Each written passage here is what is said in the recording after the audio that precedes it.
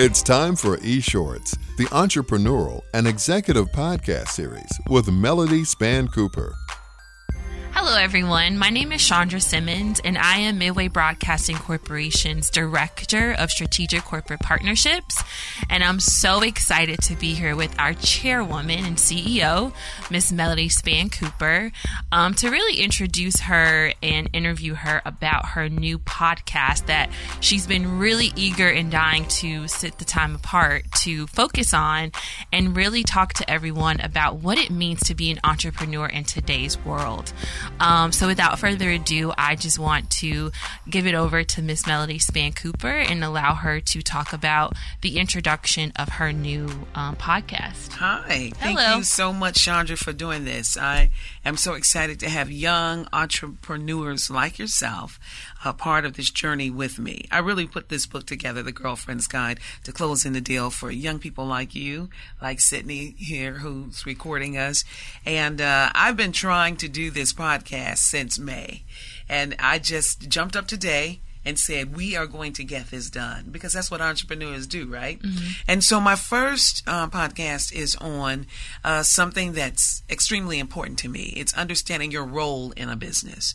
And it's called The Visionary versus the Paradigm Builder. Mm. Do you wonder what that is? Yes, I definitely, and I know it's something that you mention and talk about around the office, even in coming onto your team. Right. And you really being excited about the fact that I was an entrepreneur coming out of corporate America. Yes. And I have to say that it's such a blessing to work under a leader like you, to know that you want your team to have that entrepreneur spirit, and you want us to be visionary, and you want us to be paradigm builders. So yes, if you could just tell everyone what you mean by those two concepts of visionary and paradigm. So I actually learned this from a good friend of mine, Louis Carr, who is big executive at BET, and he was on a panel once, and I listened to him talk about his role versus his then boss, Bob Johnson. Mm-hmm. Bob Johnson was the visionary behind BET.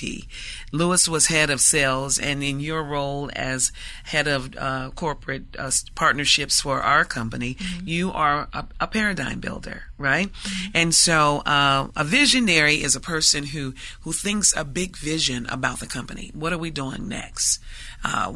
What is the next ideal and opportunity that I can bring to the company that will, number one, enhance the opportunity or the experience that young paradigm builders are having at my company, and that will be revenue generating, because that's what we're in business for, is to make money, right? Mm-hmm. So I come up with those ideas, and then you embrace them and get excited about them, and then you go and you take them to the world and you make them happen. Yeah. So that's the difference between the two. And what often happens in business, though, is when you don't have the right paradigm builders around you, you will become your own employee. Mm. You work hard and not smart. But more than that, you will stagnate your business. What I know for sure is when you are hiring paradigm builders, you need to determine if they are thinkers or doers. That is so important in your business, and understanding, who you have as you're part of your team. You need both, sure. But you want to have more thinkers. You want to hire more thinkers on your team. If you have a team full of doers, you will begin an exhaustive exercise of micromanaging. And if you have to micromanage everything that a person does, or the majority of your staff, your business will become stagnant. And not only that, it will cloud your vision, because you are the visionary, right? And so critical thinkers are so vastly important to any business. You need doers, that can get things done, but great thinkers are doers too. Oftentimes, doers are not great thinkers.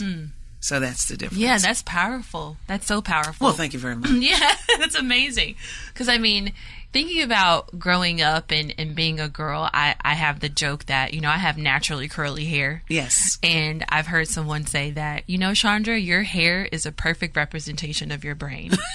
Like it's sometimes all over the place. Mean? Right. But it's all over the place. And not in a negative way. Right. But just in the sense that, we have the gift to think of an idea a mile a minute. Yes. Right? And to your point, it's extremely important to have that balance on your team of people that are are definitely the thinkers and the visionaries, but then those that are going to do. But to have, only one type, I mean, we think about diversity. Yes. Right? And including everyone. That's so Yes. important.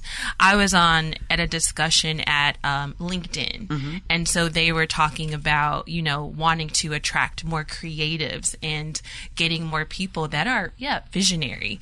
And so some of the people on this panel were against it and saying, oh, it's hard to include creative people. It's like, but I mean, how can we not include them for their genius that they have? Yes. And so, again, I applaud and am definitely grateful for your mindset as a leader that you want to include people who think outside of the box. Yes. And speaking of Lewis Carr, one thing he said, if you're not thinking or learning new things, you're stagnant. That's right. Right? And so we have to be able to be flexible, because that is when we really test our agility. Absolutely. Yeah. And when we have businesses, what ends up happening is you can very easily become your own employee. And that is the worst thing that could happen to a business, because it's not allowing you to stretch your imagination to something bigger and greater. You talked about creativity and visions, and we talked about the visionary.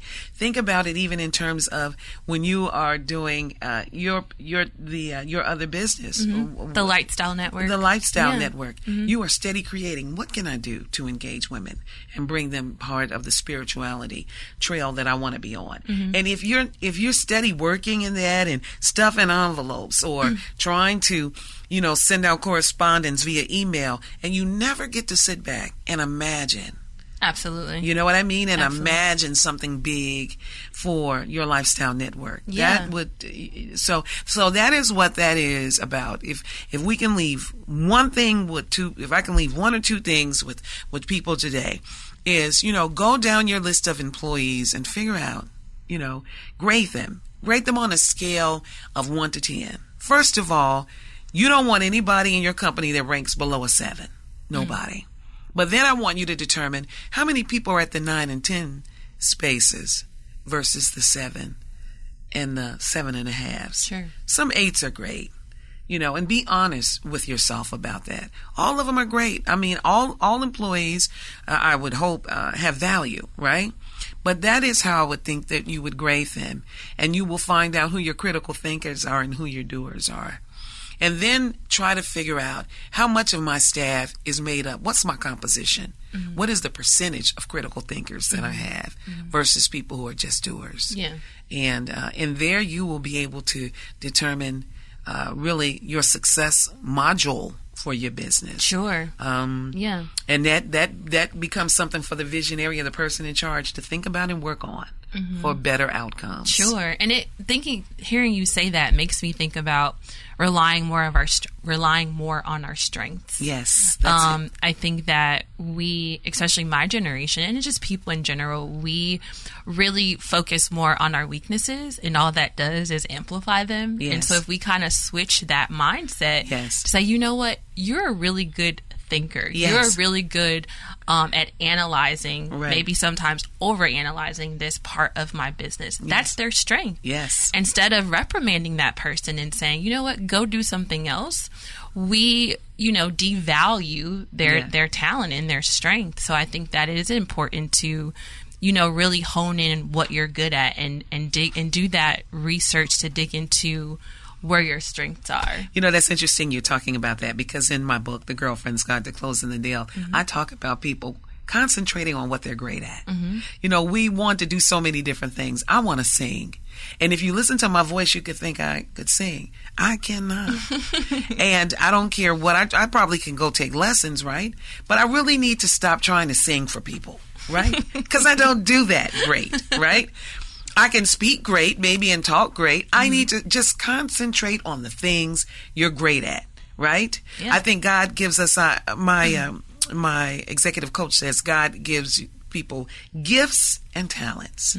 A gift is something you do so naturally. There's no practice in the gift. The talent is something that you work on. You can be really great at it, but you'll work on it, right? So understanding those two things, and really concentrating and putting your best foot forward in any business, on any job, and really asking people to concentrate on those things and allowing you to concentrate, as you said, on those things that you can do great. Absolutely. You can find value in everybody that way, right? Absolutely. And it makes me think about my company, the Lightstyle Network. Yes. Which it represents finding the light in you. Yes. And it is a play off a lifestyle, because seeking that light within us that God gives us, it requires some work. It requires some soul searching. It requires us being intentional and purposeful about the things that we're doing. Yes. Right? And I think that goes back to strengths. I love that. Back to strengths and back to personal development. Yes. and passion and purpose. I love that. Yeah. And you know what? So you just led me into our next podcast, because we're going to wind this one down. Mm-hmm. But we're going to create something that will allow you to talk about more about how you started your business. Okay. And how, which is important, more and more people are having dual careers. Yeah. And, you are as passionate about the light network, right? Lightstyle Network, as you are about your new position at Midway Broadcasting. Absolutely. I hope you're even more excited about the Lightstyle Network, right? Yeah. We're going to have you talk more about that. I love Thank that. you so much for sitting in and facilitating this thank on my you. inaugural podcast. Yeah. I want to tell people the Girlfriend's Guide to Closing the Deal is out, and you can get it at melodiespancooper.com. You can get it on Amazon, Barnes & Noble, wherever books are sold. I am going to be all over Chicago with this book, and I've got a 10-city tour coming, because I don't want this to just be a book that just is there for you to read. I want to start a movement of women who can find their voice and find equity at the table of opportunity. So thank you so much. It's our first one. Yay! Yay, we did. And we'll see you next time.